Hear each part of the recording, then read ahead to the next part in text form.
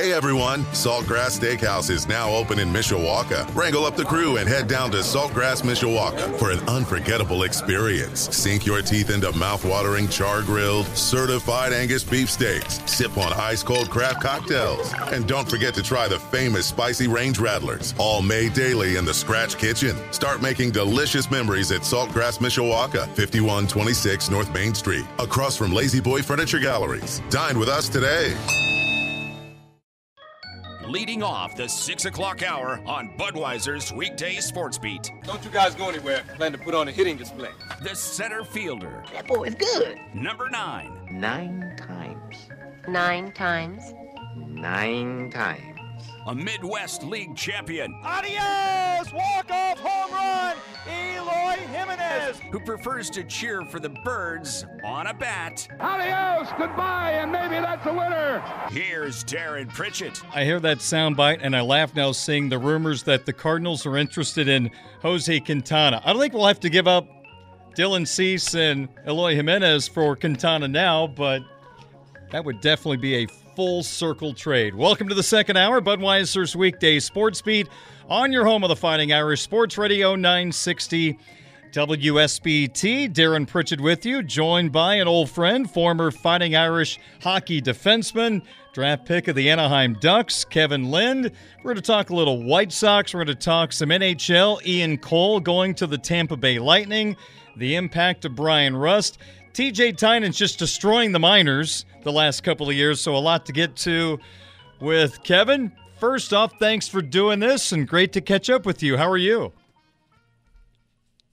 Thank you for having me. It is great to hear your voice again. Same with yours as well, and I'm actually surprised your voice is as strong as it sounds right now, considering I'm imagining you sitting in the man cave at your house screaming at your television as the White Sox have had a very weird start to their year. We're already past the halfway point. They're only 4 games out of first place. It may not feel like it at times, but there's a lot of scrutiny centered around manager Tony La Russa. And you know, Kevin, I've been a defender of Tony for a long time. I think he's the best manager that has been in the game in my lifetime. But this past year has been just bizarre. He treats Larry Garcia like he's Harold Baines, and you've got some intentional walks on 1, 2, and 0-1 pitches. How have you been able to handle this as a Sox fan?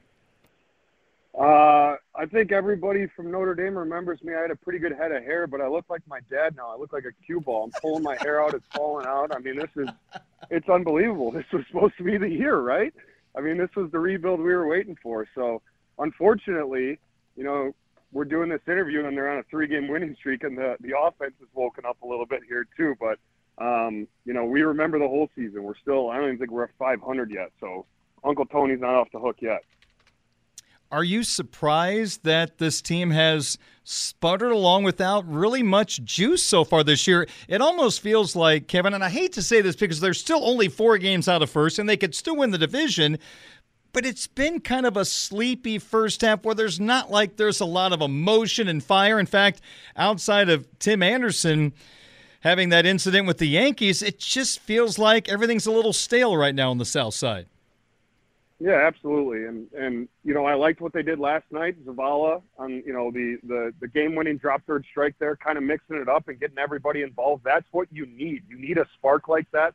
Like I said, they're on a 3-game winning streak right now, but I mean, you look at this division and you look at the managers in this division and how they play, and I'll go down the line here. It's Terry Francona.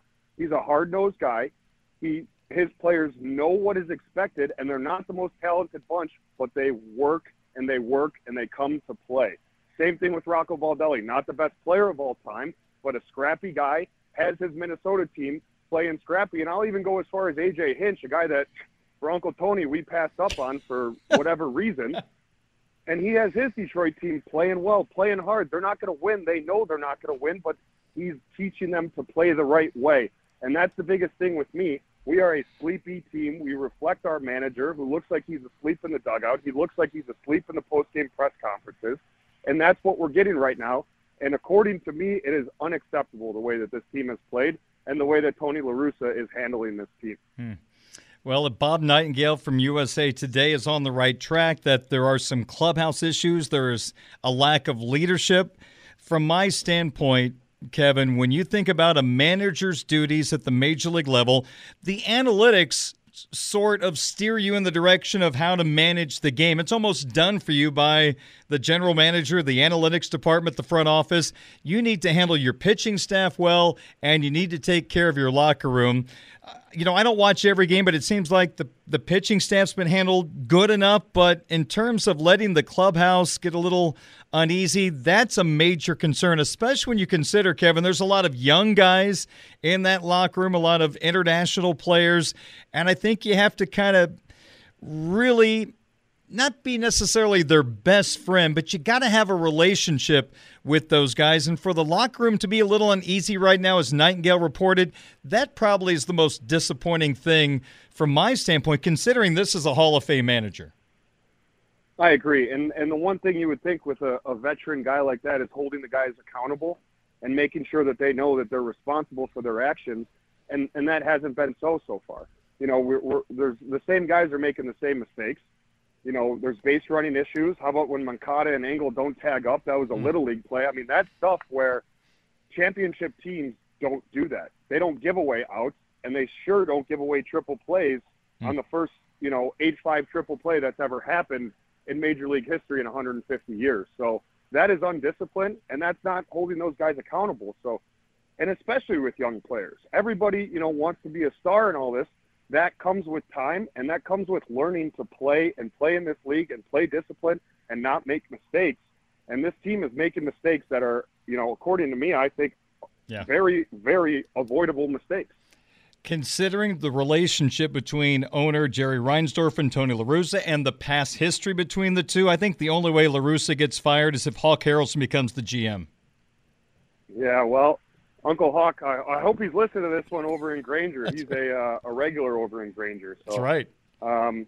Yeah, I mean, we're looking at Ozzie Guillen. I think he'd be fired up to be the manager there too. So, no, I think Nightingale also reported that he will never, he'll never be fired. Tony will never be fired in Chicago ever again. So.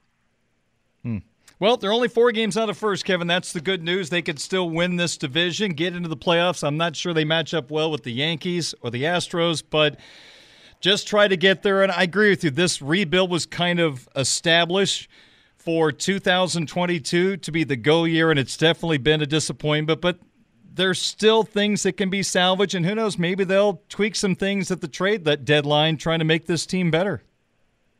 There are, there's a lot of baseball left. They're only 4 games out, like you said, and I think that just because of the poor start, we feel like it is much worse. But, like I said, 3-game winning streak right now. They have to keep going. They have to build off of this, and you have to win these division games. Going into the All-Star game, the All-Star break, we haven't done well against the division. We were 0-5, 0-6 in Cleveland and Minnesota up until these last 3 wins. So they're on the right track, and you're right. Only 4 games back with some heavy, firepower that traditionally these guys don't hit in the Chicago weather until it warms up. Now it's warming up, so hopefully, the bats will warm up here soon as well. Let's switch to hockey for a couple of moments. And when you think about the rise of Notre Dame hockey, a couple of things come to mind right away. Obviously, Jeff Jackson becoming the head coach of Notre Dame hockey changed the look of this program. And I think a lot of people would agree that the next step for Notre Dame hockey was to bring in that first elite talent, and that turned out to be Ian Cole, who seemed to be destined to go to Michigan. He picked the Fighting Irish, first-round pick of the St. Louis Blues. That sort of opened the floodgates, and not too long after, your great class comes through the University of Notre Dame with guys like Anders Lee and Brian Rust, Jeff Costello. That was an unbelievable class, and I still think arguably the best class that Notre Dame has ever had. Now you see Ian Cole. He's 33 years old, which makes me feel really old. He's got 2 Stanley Cup rings, and now he goes from Carolina, who was a Cup contender last year, and he signs a 1-year contract with the Tampa Bay Lightning, who, oh, by the way, the last 3 years, Stanley Cup, and runner-up in the Stanley Cup final.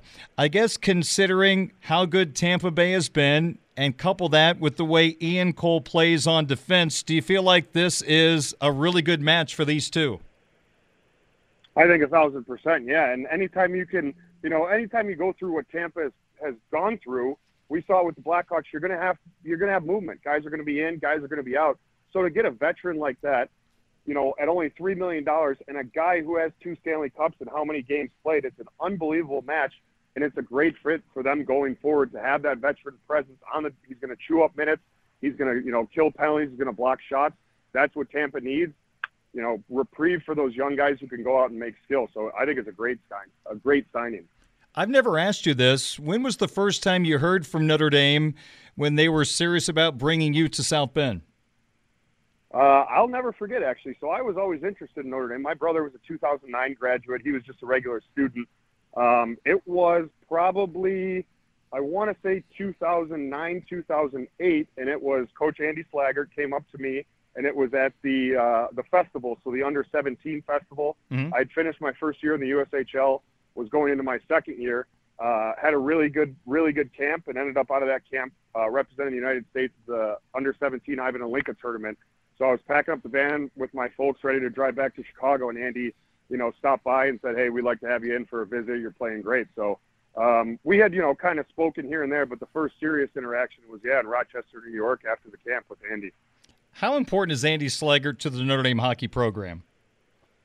I don't even think words can describe it. I mean, you know, you look at what he's done, and you mentioned guys like Ian and you know, Kale, and I mean, so many great guys that Andy has brought through this program before he had the Compton Family Ice Arena. You know what I mean? I mean, you remember the Joyce Center. It wasn't the most luxurious of rinks, but he would get great guys.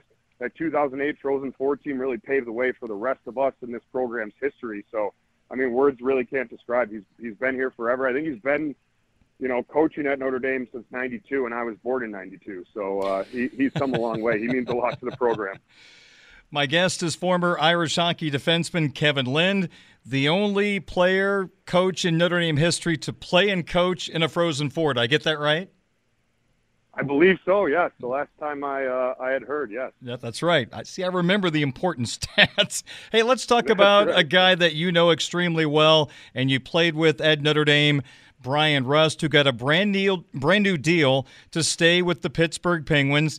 From what I've heard, he's probably left a little money on the table, but he wanted to stay in Pittsburgh, and why not when you're on the same line as Sidney Crosby? What type of impact would you say Bryan Rust has had on the Pittsburgh Penguins, and are you surprised to the level his game has really risen over the last few years? I would say I am surprised. I mean, you remember him at Notre Dame. He was a great player, but he was surrounded by a lot of really, you know, high-end all-star type players. So he kind of, you know, fit in the mix and was a great player there. But, you know, behind TJ Tynan, who was National Rookie of the Year, and Anders and everything that he did, he kind of got lost in the shuffle. And the thing that I'm most proud of him is Mike Sullivan, his AHL coach, got hired and gave him a chance. And he came in, played on the fourth line, and killed penalties, and he did everything the right way. So you're right. He might have left a little bit on the table, but you know, I'm kind of old school. So how cool is it that one guy, you know, hopefully is going to play his entire career for the team that drafted him? You know, that would be really neat. And you know, hats off to him. He's made a tremendous career. You know, and a great teammate, great person, and obviously means the world to that team. And it's nice to see that the team means the world to the athlete too. And he decides to stay there. He's got, you know, a wife and family and everything, so they're comfortable there, and it's nice that he was able to, you know, kind of take the pressure off and sign that contract and now get back to playing hockey and hopefully winning some more Stanley Cups. Rust, Crosby, Gensel, that's a pretty good offensive line in Pittsburgh. Let's move to the Blackhawks just for a second, if you don't mind. You're a Chicago native, and the Blackhawks are going through a major change right now. I was shocked when Alex DeBrincat was traded away for draft picks. They are changing the look of this franchise. Now, they still have Jonathan Taves and Patrick Kane with major contracts. They're eating up a lot of salary cap room right now as they go through this rebuild. I guess I'm not sure how much of a Hawk fan you are, but you follow hockey, you see what Chicago is doing. This feels like this could be a painful rebuild for the fan base.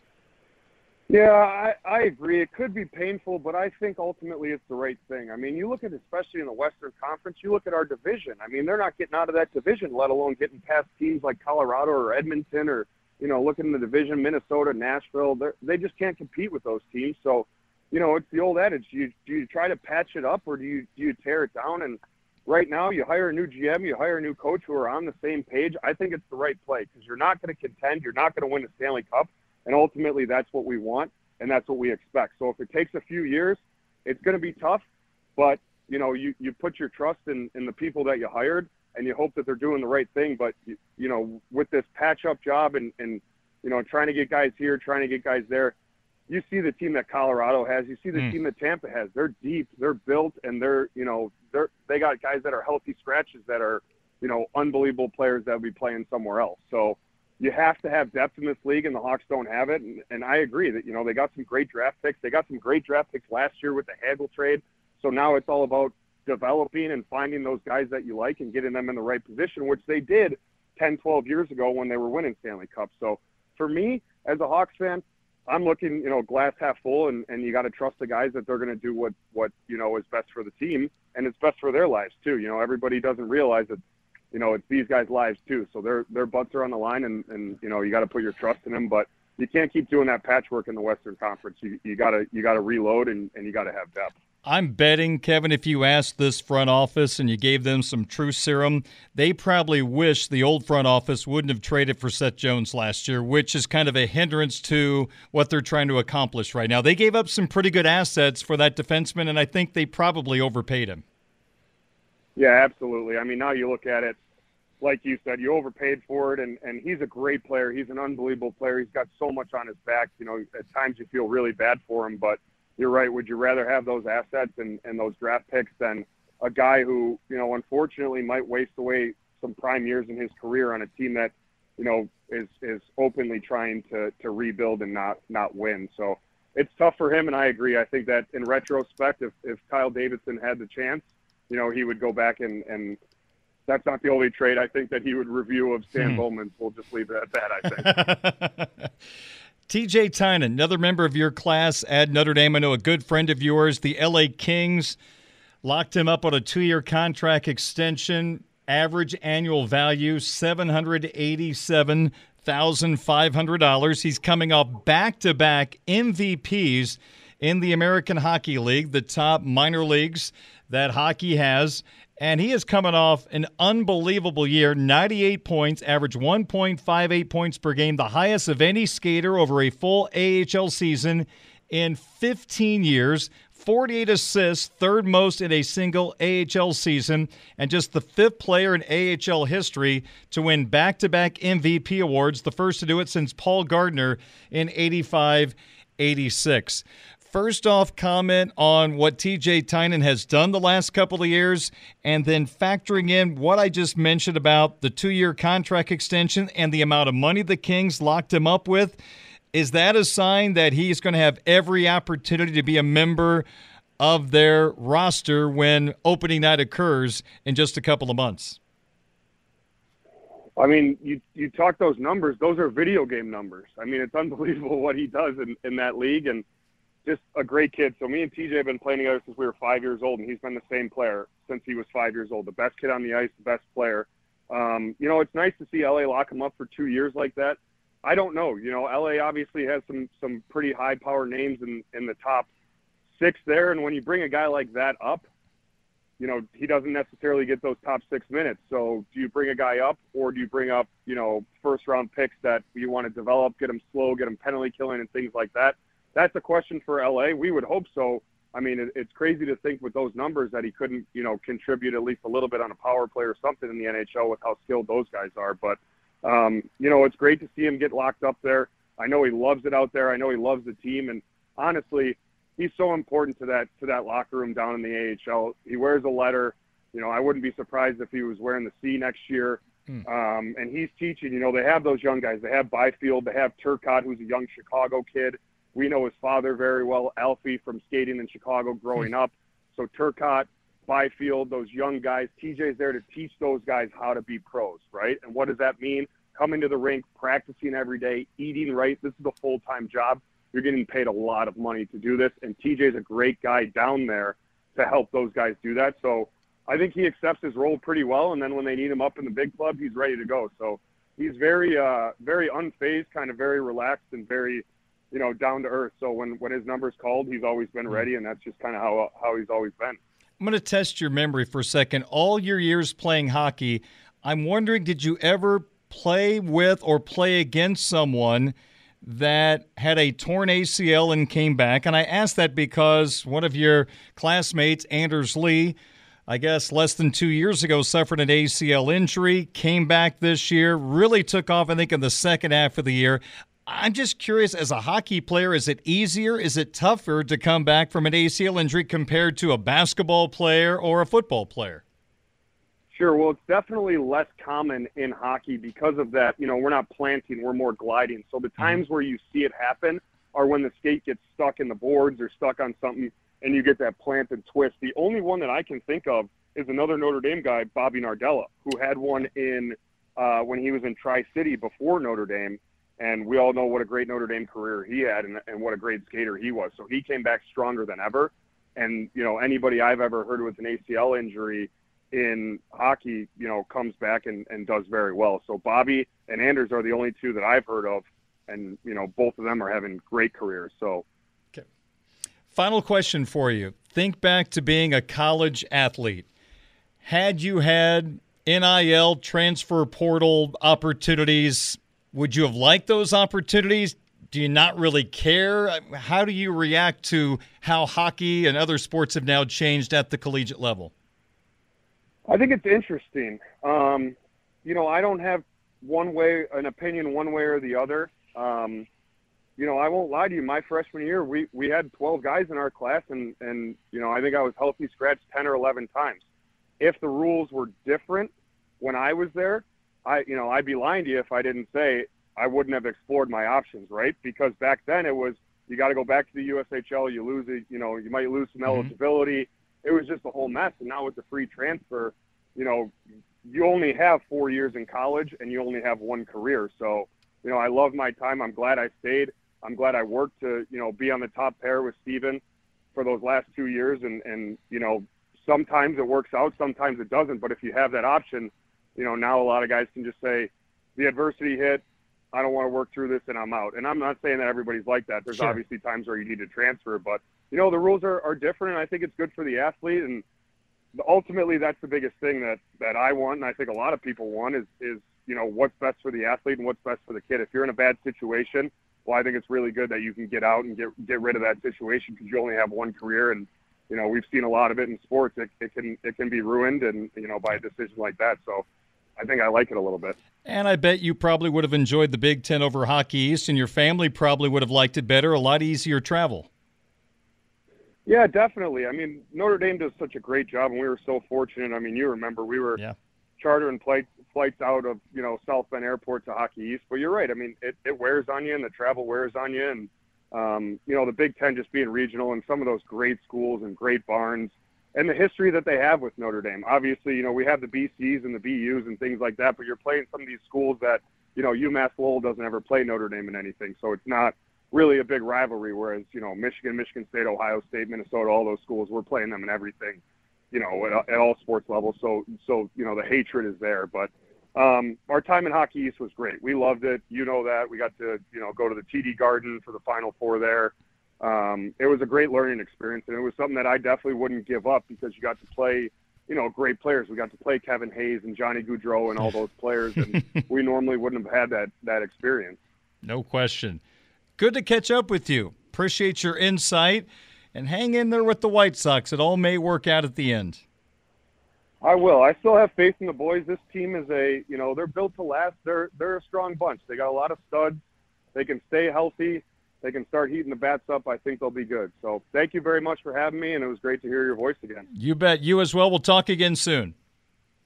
Thank you. Thank you so much. Kevin Lind, former Fighting Irish hockey defenseman, draft pick of the Anaheim Ducks, joining me to talk a little hockey here on Sports Radio 960 WSBT. It is 6:32 on this Friday evening. I'm Darren Pritchett, and we're live on 960 AM WSBT, streaming live at WSBTradio.com, the WSBT Radio app, and now available on the Twitch app.